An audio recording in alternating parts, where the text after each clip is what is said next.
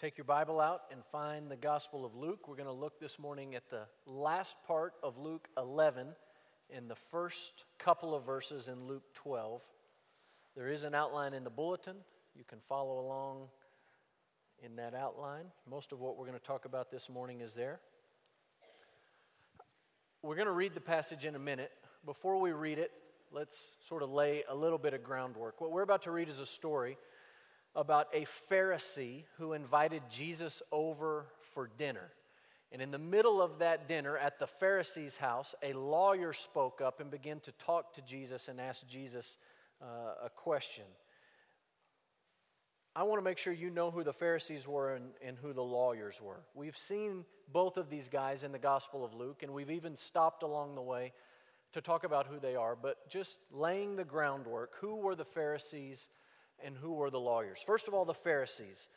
Understand these guys were a religious group in Jesus' day, sort of similar to a denomination today. So today we have Baptist, Methodist, Presbyterian, Episcopalian, and based on those labels, you have some idea of the person who affiliates with that group, and Pharisee was sort of like that.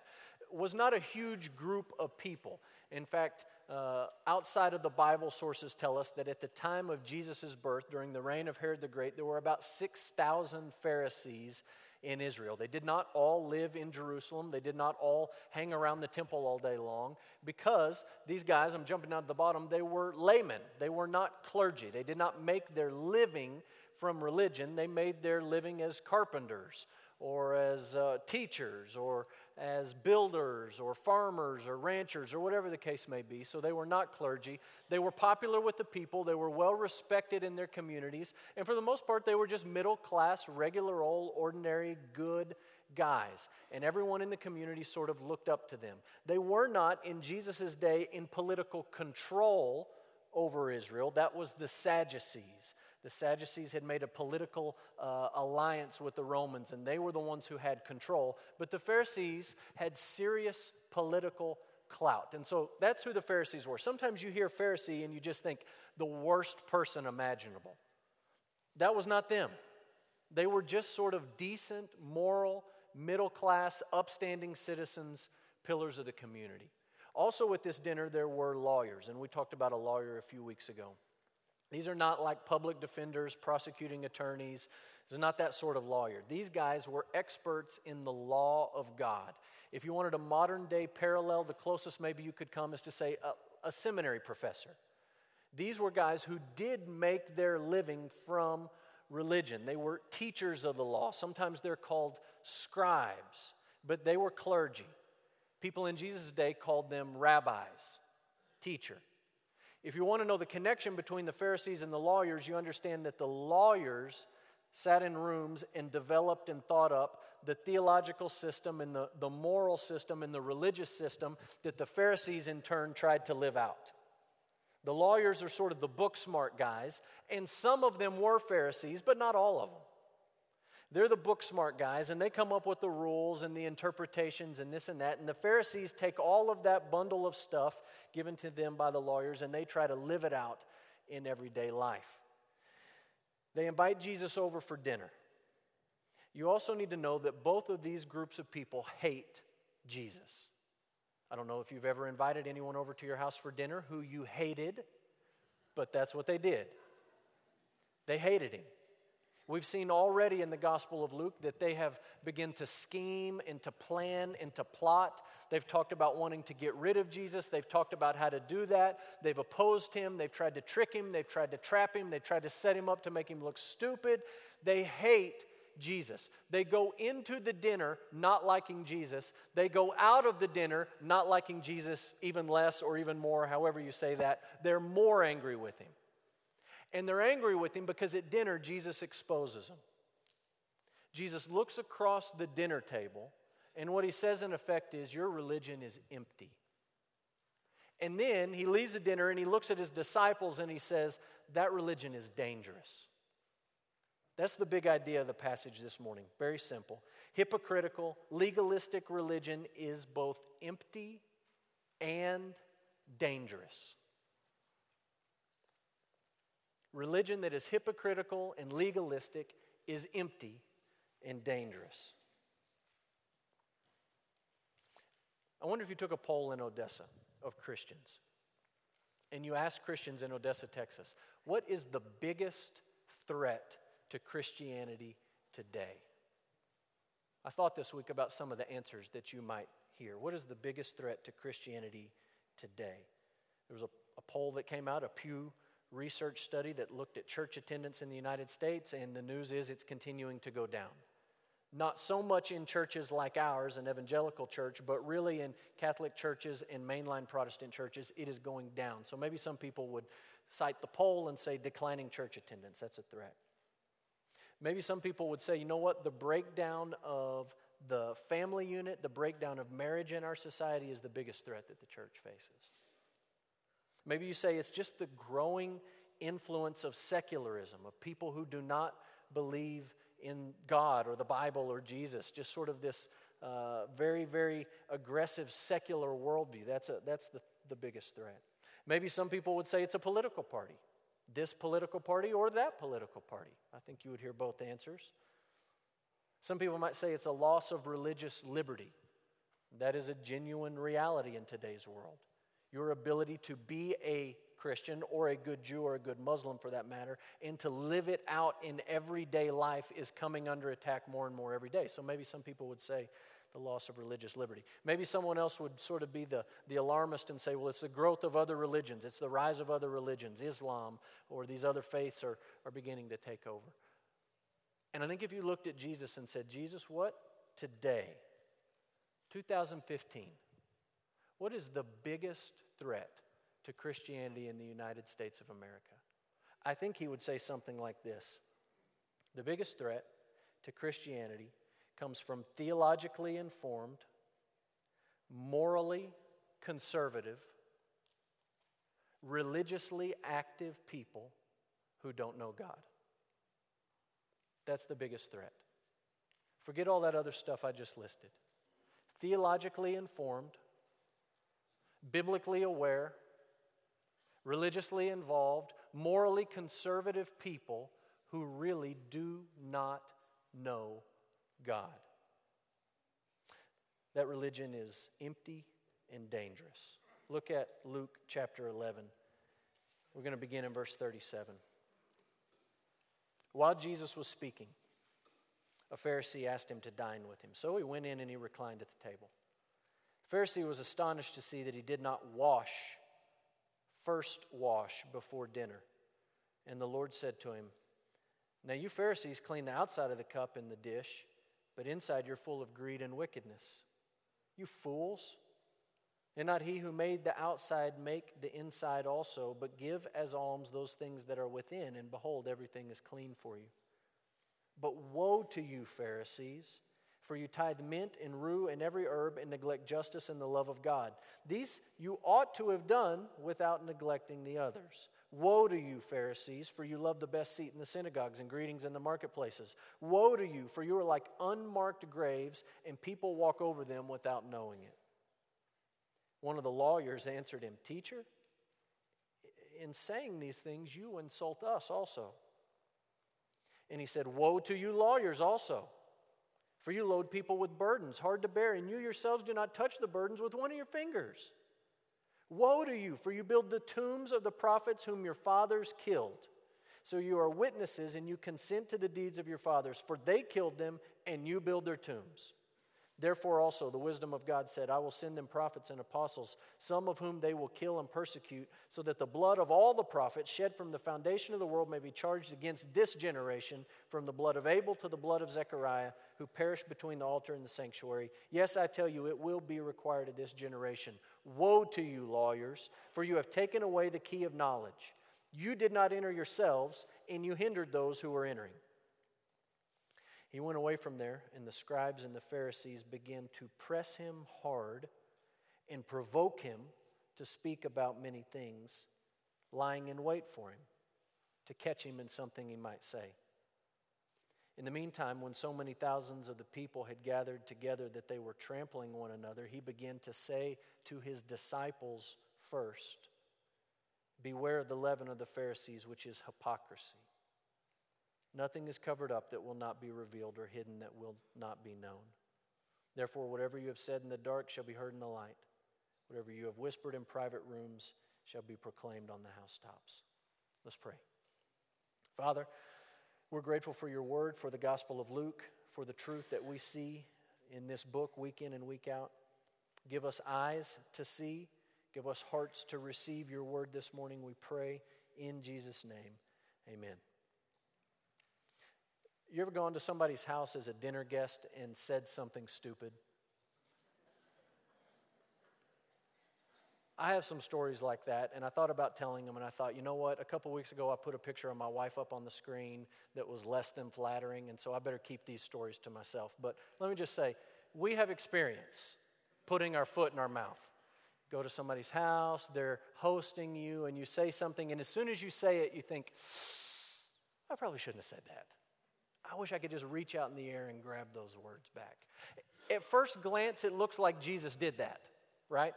The Pharisee invites him over for dinner. And he comes over for dinner, and almost the first thing out of Jesus' mouth is, you Pharisees are fools. And on he goes, and it's sort of awkward, and everyone in the room is wondering, does he not know that this guy's a Pharisee? Did he not know that he's in the home of a Pharisee? And he's rolling, and finally Jesus stops to catch his breath, and the lawyer speaks up, and the lawyer could care less about the Pharisee who just got run over. He says, hey, the stuff you're saying is kind of offensive to me. You're talking about him, but you're also talking about me. And Jesus, this is where you realize it's not an accident. Jesus doesn't say, oh, I'm so sorry that I offended you. He turns and he looks the lawyer directly in the eye, and then he runs the truck over the lawyer. Jesus is exposing these guys for their hypocritical, legalistic religion. The whole thing gets kicked off because Jesus comes to dinner and he doesn't wash his hands before the meal. You understand, this has nothing to do with hygiene. This is not like you didn't take a squirt of the stuff out in the lobby before you came to church and shook everybody's hands and disinfected. That's not what they're talking about. This is Jewish ceremonial washing by which these men thought that they were literally washing the world off of their hands. They'd been out in the world. They'd come into contact with dirty, unclean people and things and the sinful world out there. And before they eat, they literally want to wash that off. That's the heart of the problem in this passage. The Pharisees and the lawyers think the problem is out there, not in here. That's the problem. If you understand that, you understand the whole passage. They're sitting down looking at Jesus saying, hey, you didn't get that stuff off of you. And Jesus says, that stuff is not the problem. Your heart is the problem. And he begins to unfold this sort of diatribe, 6 woes, 3 against the Pharisees, 3 against the lawyers, exposing how their religion is both empty and dangerous. And so first he looks at the Pharisees, and we'll just look at what Jesus had to say, and we'll say, these are some tests to see whether or not we are more like the Pharisees than we'd like to think we are. I am a hypocrite, number 1, when I'm more concerned with outward appearances than inward godliness. If that's you, you're a hypocrite. If you're more concerned with outward appearances than your relationship with Jesus Christ and godliness in your heart, you are a hypocrite.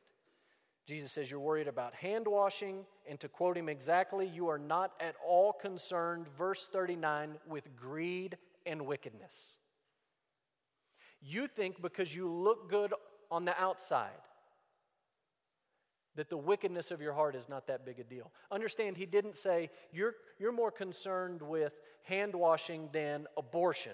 You're more concerned with hand washing than murder. You're more concerned with hand washing than adultery. Those are external sins. He talks about internal sins. You're more concerned about this external stuff and making sure everybody thinks you look good than the greed in your own heart. You're a hypocrite. Number 2, you're a hypocrite when you're more concerned about your own little rules than the big things that matter to God. If that's you, you're a hypocrite. These guys majored in minors, and the example they talk about here is tithing. I'll give you some scriptures. You can jot these down. The Bible talks about tithing very plainly. Leviticus 27:30 and Deuteronomy 14:22. Leviticus 27:30, Deuteronomy 14:22. Both talk about tithing. Tithe. Whatever increase you have, tithe on it. And if you don't know what that means, that simply means you take 10% of it, you get to keep 90, and you give God 10. Because you're understanding that you're not giving God 10% of your stuff, but God's letting you keep 90% of His stuff. So you just give that back to God. That's what God requires of you. And these guys did that. But they added a lot of rules to it. Interesting that there's debate among Old Testament day, age Jewish scholars, and they talk about, do you have to tithe on your herb garden? And some said you did, and some said you didn't, and they went back and forth. And Jesus says, look, you guys are so good. You've got it nailed down. You pull off 10 little mint leaves, and you bring one to church, and you leave 9 at home. You guys have got it down to a science. The problem is you're more concerned about your own little rules, missing the big picture, than you are loving God. That's what he says. You're more concerned about that than the commandment to love God with all your heart, soul, mind, and strength. You spend all day arguing about how many mint leaves you should bring to church, and you don't care about loving God. You missed it. You're focused on your own little rules instead of the big things that matter to God. I've been a pastor now for about 10 years, and I have found anecdotally this to be true.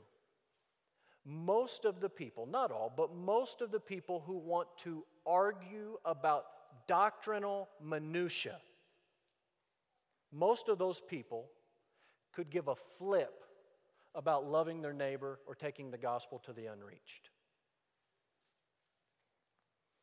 I'm not telling you I don't like arguing doctrine. I went to school forever.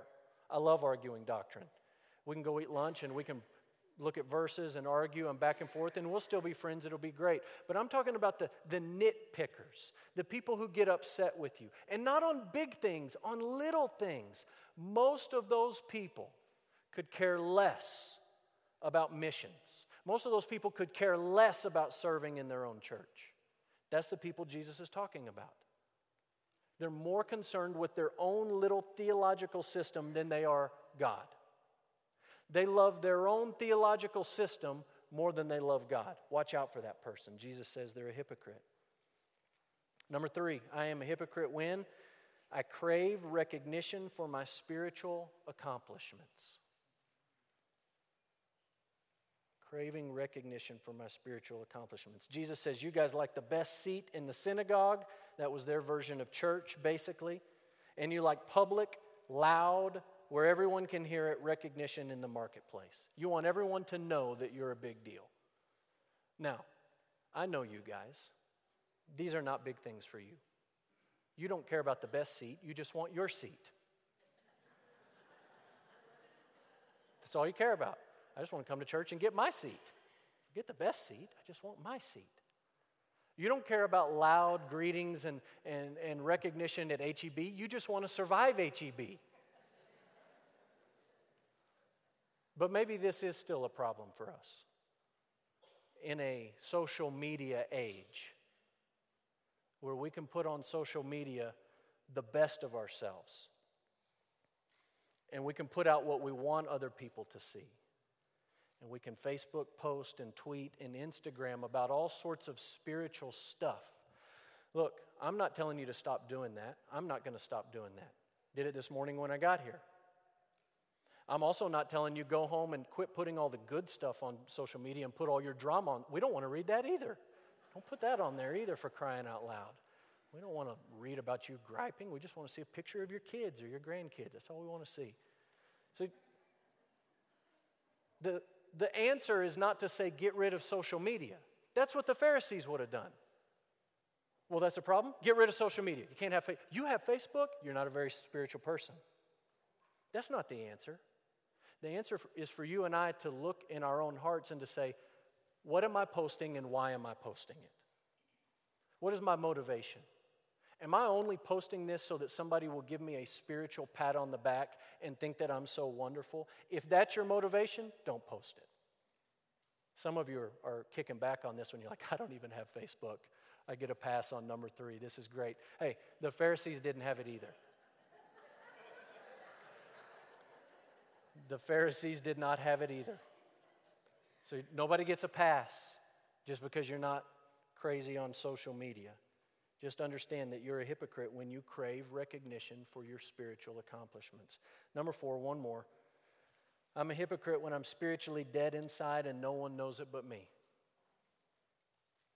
That's these guys. I told you earlier, no one thought of the Pharisees as villains. Everyone thought of these guys, I want my kid to be like that when they grow up. They looked like they had it all together.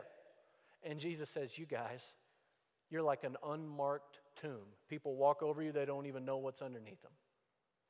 They interact with you, they think they're talking to somebody religious, somebody spiritual, somebody who has their act together. This is a joke. You're dead. You understand that's what he's saying to them in using this analogy of the tombs, or this unmarked tomb. He's saying, you are spiritually dead, and you're the only one that knows it. And maybe that's you. Maybe you come to church every week, you go to Sunday school class every week, you pick up an envelope when we do a fundraiser for Kenya, you bring it back full of money, you sing the songs in church, you fill out the outline. On the outside, it all looks good, but maybe you're the one who knows on the inside it's not all good. Jesus says, if that's you, and if you just want to continue playing the game like it is all good on the inside, when you know you're spiritually dead and you don't have a relationship with God through Jesus Christ, then you're a hypocrite.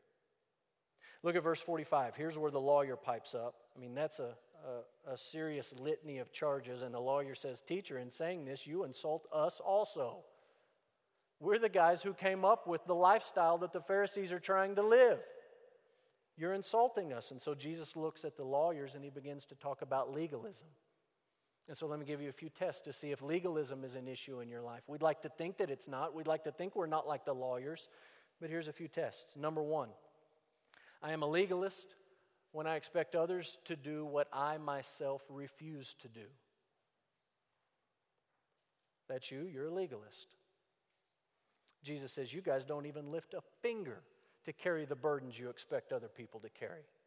You load these people down. You won't even lift a finger to help them or to do it yourself.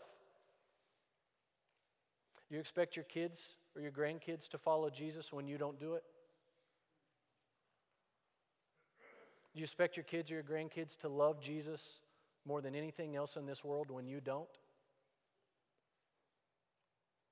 You expect other people in the busyness and the chaos of life, do you have the expectation that other people ought to always give you the benefit of the doubt when you're having a bad day, but you will not do that for others and you always see and expect and look for the worst in them? Do you expect others to serve at church so that you can come when you refuse to serve? Do you expect others to do what you yourself refuse to do? If so, you're a legalist. Number 2, you're a legalist when I put on a show of spirituality while ignoring the Word of God. This is the longest section in the passage. Obviously, Jesus takes this one serious.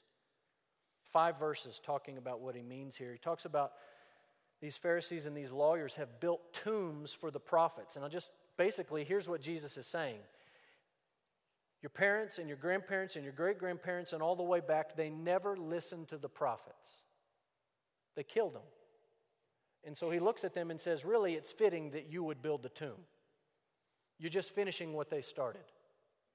None of you are listening to God's word. He sent it to you time and time and time and time again. Not only did you ignore it, but then you killed those men, and then you built tombs for them to pat yourself on the back and say, look how spiritual we are. Built this big monument. You know how much money I donated to that monument? Made a sacrificial gift to build the tomb for that prophet. Jesus says if that's you, the real problem is you are ignoring God's word. You are not listening to God's word. I talk to people regularly, and I think about this passage, and people will come to me. People tell you all kinds of stuff as a pastor. You'd be amazed. They just come and they just start spilling it, telling you stuff. I want my life to be different. I want to change. I want this. I want that. I say, great. They say, what do I need to do? You need to read the Bible. You need to come to church. Bible's kind of confusing. Sunday mornings, I don't know. Okay. If you want things to change, that's what you need to do. Listen to God's Word. Read His Word. Come to church. Hear it preached. Hear it taught in Sunday school. Maybe one of these days you can even teach it to other people yourself. You'll learn a whole lot more that way than you ever did sitting in a class. Maybe that's where you ought to start. Isn't there like a special prayer I could just pray to get rid of this problem? I just write a check. I just wrote a check or something. Ignoring God's Word. Number 3, I'm a legalist when I prevent others from growing in grace and truth. Verse 52. You've taken away the key of knowledge, you didn't enter yourselves, and you hindered those who were trying to enter. These guys were teachers, you understand. They were supposed to make the good news of God's grace plain and clear for people to understand. That was their job. And Jesus says, you haven't done your job. You've not made anything clear. You've just muddied the waters. You've made it difficult for people. They don't understand. They don't get it. They're following down dead-end roads. And so you just ask yourself, and I ask myself, what is my influence on other people? Do I help them grow in God's grace and in knowing the truth, or do I not help them grow in that? Jesus says if that's a problem, then legalism is a problem. Back up from I might be a hypocrite, I might be a legalist, okay? I didn't put this one on your outline because I didn't want you to see it coming. One more warning. I'm a hypocrite and I'm a legalist when I sit in church and listen to a sermon on Luke 11 and 12 and I think about other people instead of myself. Man, I wish so-and-so was here this morning. He's out of town. Maybe he could listen to the podcast. They need to hear this. They really need to hear. Man, I wish my kids were here. I wish my parents were here. The story ends like this. Jesus offers a warning. He's been doing a lot of that in the Gospel of Luke in these middle chapters. He warns his disciples about hypocrisy. He warns them about legalism. And he warns them about judgment. That's the first couple of verses in chapter 12. He says, everything covered will be revealed, everything hidden will be known, what's in the dark will be brought to light, the things that have been whispered will be proclaimed from the rooftops. Without being too disrespectful to Jesus, I think what he's saying is here, in the end, it's going to go down like the end of a Scooby-Doo episode.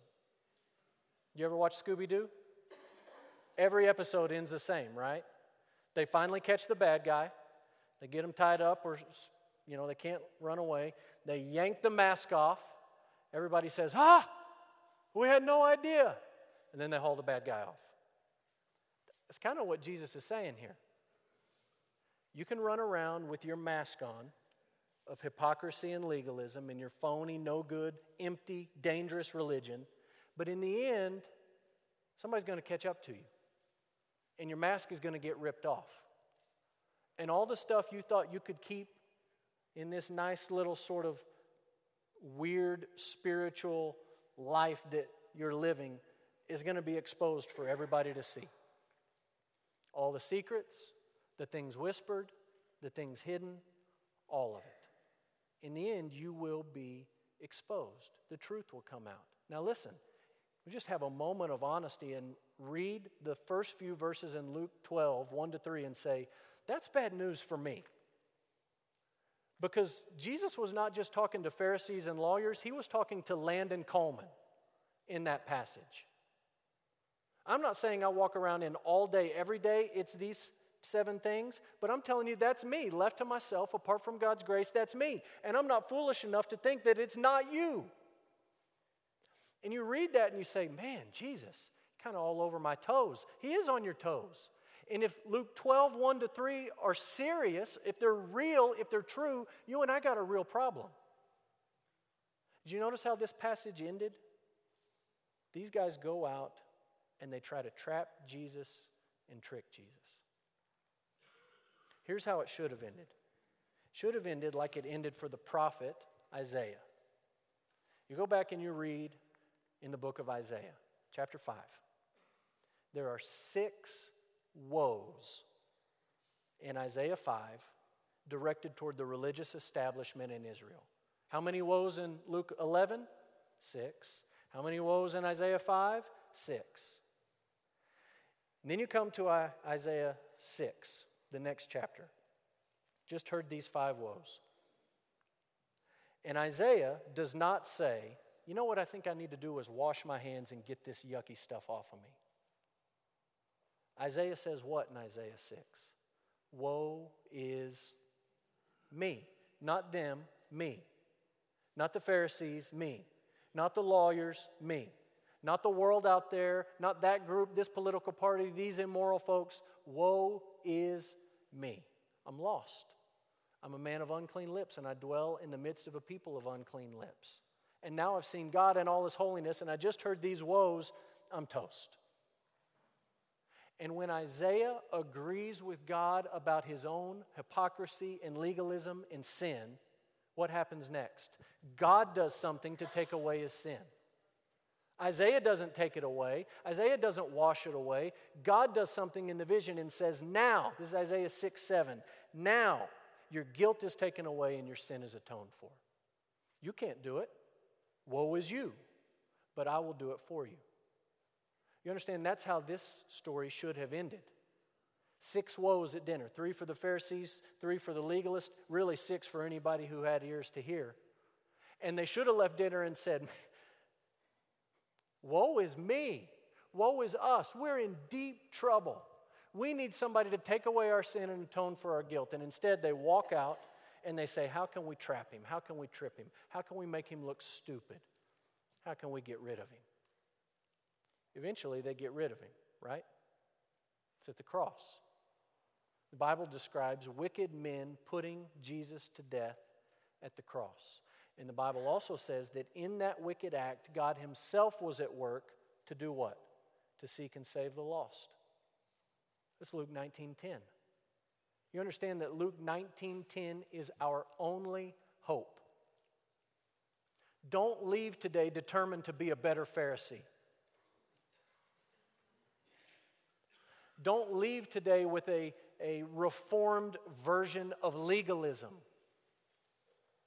Leave today humbly agreeing with God about the reality of your situation. Saying, God, woe is me. What Jesus is talking about is me to a T. My hope is not in me, my hope is in you, that you will remove my sin, that you will atone for my sin, that you will take care of my guilt. My hope is that the Son of Man came to seek and to save me. Let's pray.